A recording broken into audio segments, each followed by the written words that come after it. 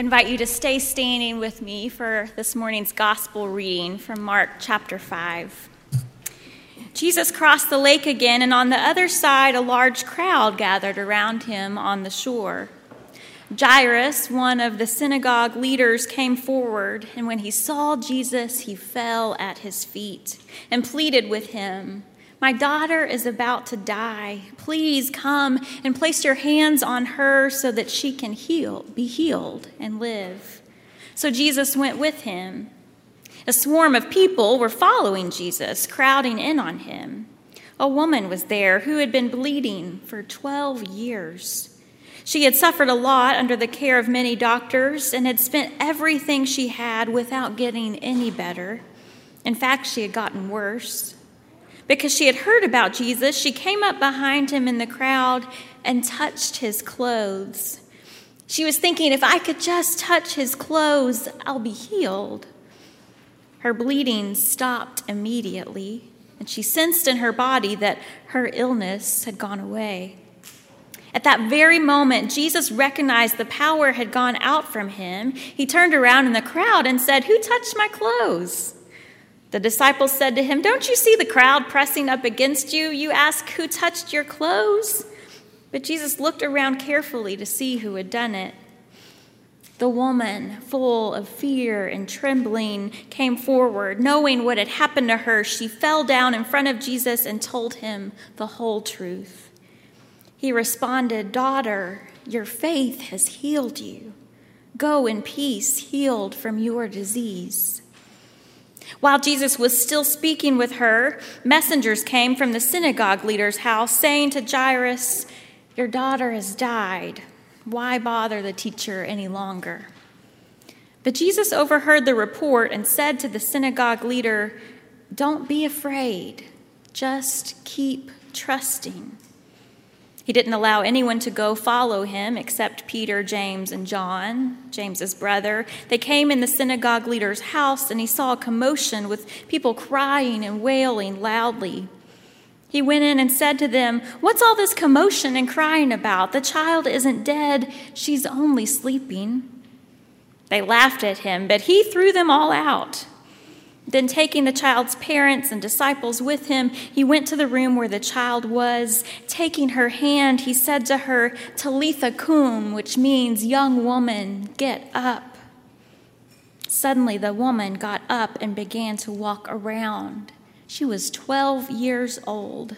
They were shocked, but he gave them strict orders that no one should know what had happened. Then he told them to give her something to eat. Friends, this is the word of God for the people of God. Thanks be to God.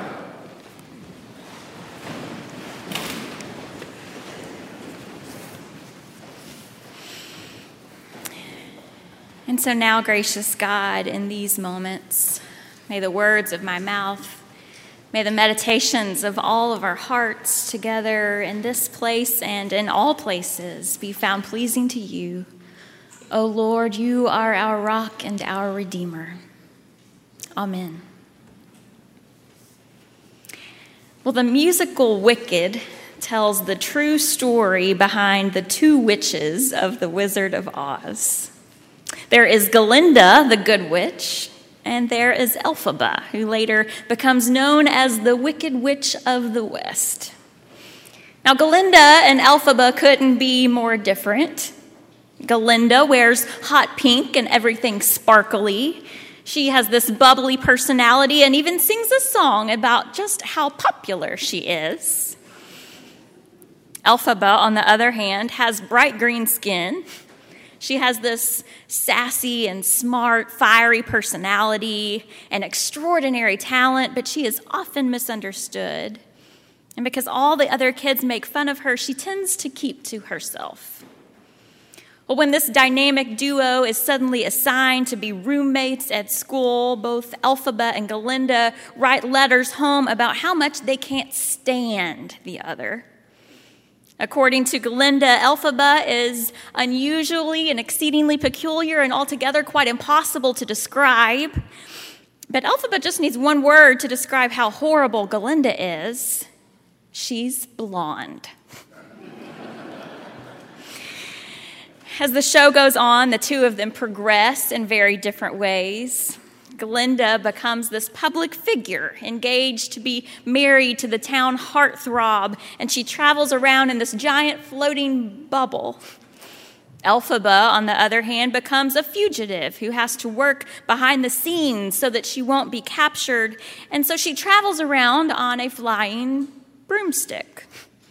The townspeople speculate that her soul must be so wicked and so unclean that pure water could melt her.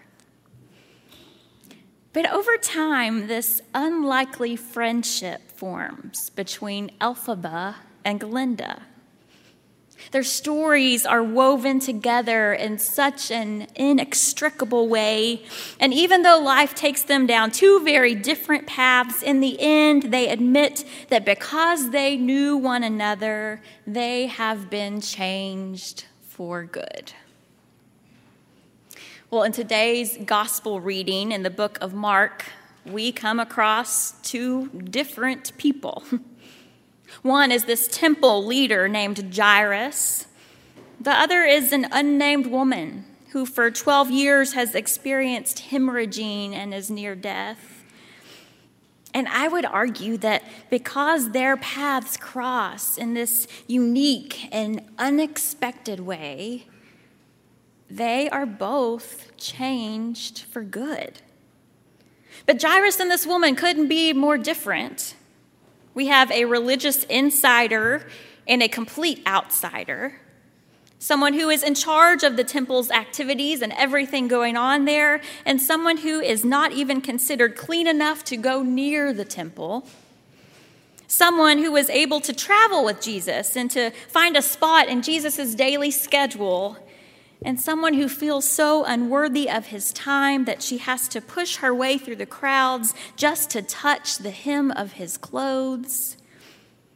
A man with status and privilege, and a woman who isn't considered important enough to be given a name in the story. As the story begins, Jairus meets Jesus and begs him to come heal his little girl who is near death. But on their way to see Jairus' daughter, this woman approaches Jesus, hoping that if she can just touch his clothes, she will be made well. Well, Jesus immediately realizes that something has happened, and when this woman falls at his feet, he says to her, "Daughter, your faith has healed you." I can just picture Jairus, the woman, and the crowd standing there in complete amazement at what has just happened, when all of a sudden, while Jesus is still speaking, Jairus' family comes to deliver the news that his daughter has died. And I can't imagine how these words must have sounded to Jairus. Logically speaking, he should have completely given up. There was no reason to bother Jesus with this any longer. And maybe if he had not met this unnamed woman along the way, maybe he would have broken down in that moment, turned around and gone home to be with his family. I mean, who would blame him after receiving such devastating news? But I can just imagine him standing there and looking into this woman's eyes, a woman he might never have met had it not been for this moment with Jesus. And I can picture him seeing this radical work of healing that has happened within her. And in this completely unexpected encounter with Jesus, her story, as different as it may be from his, intersects with his own. And I've just got to wonder if the faith that has made this woman well might just be the faith that Jairus needs in this unspeakable moment too. If the faith of this unnamed woman is what gives Jairus the faith to keep trusting Jesus anyway. You know, people often read this text and they focus on the miracles that Jesus performs and how he goes back to Jairus' home and heals his daughter. And there are lots of questions we could ask ourselves this morning about healing and faith and prayer and the relationship they have with one another and what to do when it feels like miracles just don't happen for us like they happen in the story sometimes. But that's another sermon for another day, because today I want us to turn toward the miracle that is right in front of Jairus before he even turns to go back home. Because there's something about his encounter with this woman, this miracle, that changes him for good. And just like Jairus and this woman, I believe that when you and I gather together in this place, our lives and our stories are inextricably woven together. We meet people we might never have met had Jesus not allowed our paths to cross. And sometimes I believe it's the miracles we see in one another that give us the faith to keep on trusting in Jesus too. I mean, sometimes you may sing the words of a song that I can't sing that morning, but desperately need to hear. Or you may voice the prayer that I just don't have the words to pray, but I need somebody to pray it for me. And maybe just by your showing up and being here, it could give someone else the courage to just keep showing up in their life too. And the thing is, you have already told me about the ways this is happening. You've told me about the people in this place who have shown up for you just when you needed them the most, and how God has woven your stories together here at Highland. It happened when Holland Holm and Lauren Townsend showed up for Gator Blanchard and Dominique James at a marriage equality protest they were leading downtown back in 2013. How Holland reached out to the judge and arranged for them to be released from jail after they were arrested for peacefully applying for a marriage license. Gator told me, I've never forgotten how they showed up and were there for me that day. It happened when Rose Hawkins was growing up in a small shotgun house just around the corner from the church, and two ladies from Highland, Mrs. Wigington and Miss Frieda, knocked on her door and invited her to Sunday school. Week after week, they would come pick her up and bring her to church. And these unexpected women who showed up on her doorstep, one of them who would become like a mom to Rose over the years, together they were changed for good. It happened for Becky Smith after her husband passed away. She said, I had been out of church for 25 years, and I had just started coming to Friday church at Highland. But I didn't expect much support from the church. After all, no one from my previous churches had showed up when my mother died or when my father died. But she said she turned around in her seat just before the funeral started and her heart skipped a beat. She said one entire row was made up of people from Highland. I held back the tears, but I just wanted to sob because they showed up for me, and they've been there ever since. Dietrich Bonhoeffer says it best when he says, there will be days for all of us when the Christ in our own heart is weaker than Christ in the heart of a brother or sister. There will be days when our own hearts are uncertain, but the hearts of a sibling are sure.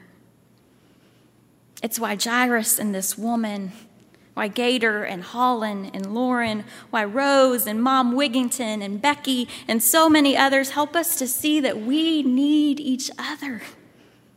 We need to hear God's voice and to see God's face and to feel the movement of God's hands and feet through the ways in which we share life with one another in this space. A few years ago, I served as an intern at a church in Georgia. And during my time there, it felt like a division was building within the church. Two different groups of people were forming among them, and they just didn't know how they were going to make their way forward together. And one Sunday, a young gay man shared the following words in worship that I will never forget. He said to his church with tears streaming down his face that morning, I fervently believe that our strength comes from our diversity. He said, we desperately need our traditionalist here. We need your wisdom and your strength, your commitment and compassion. In short, we need your faith.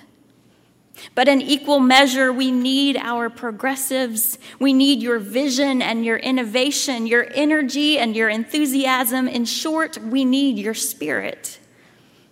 One is the ballast, one is the sail, and both are indispensable if we are to press forward.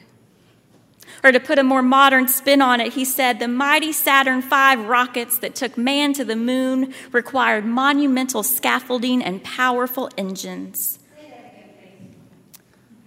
To put a more modern spin on it, the mighty Saturn V rockets that took man to the moon required monumental scaffolding and powerful engines. Without the engine, the rocket would crash to the earth. But should that scaffolding fail to release, then the would-be bridge to the stars becomes a cage. And if we are to take to the heavens, both will be required. Yeah, thank you. Highland, if we are going to take to the heavens together in this post-pandemic world, we need you.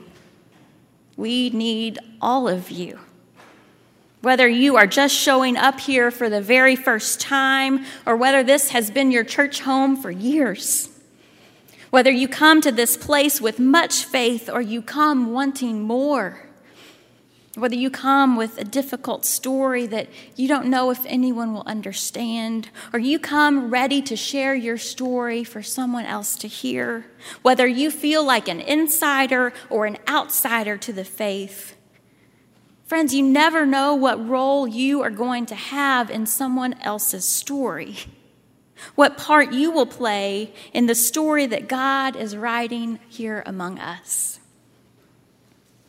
So I hope you will hear these words that Glinda and Elphaba offer one another at the end of Wicked.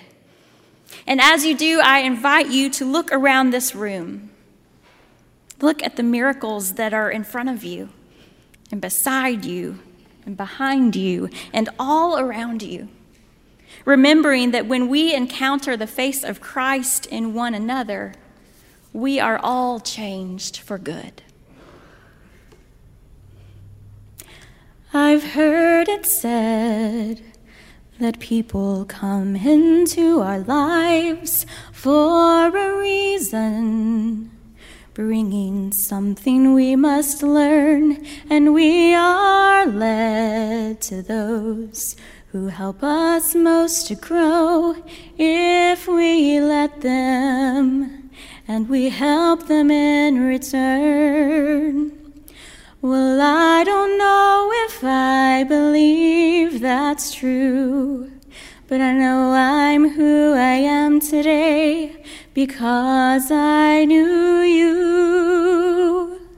Like a comet pulled from orbit as it passes the sun, like a stream that meets a boulder halfway through the wood.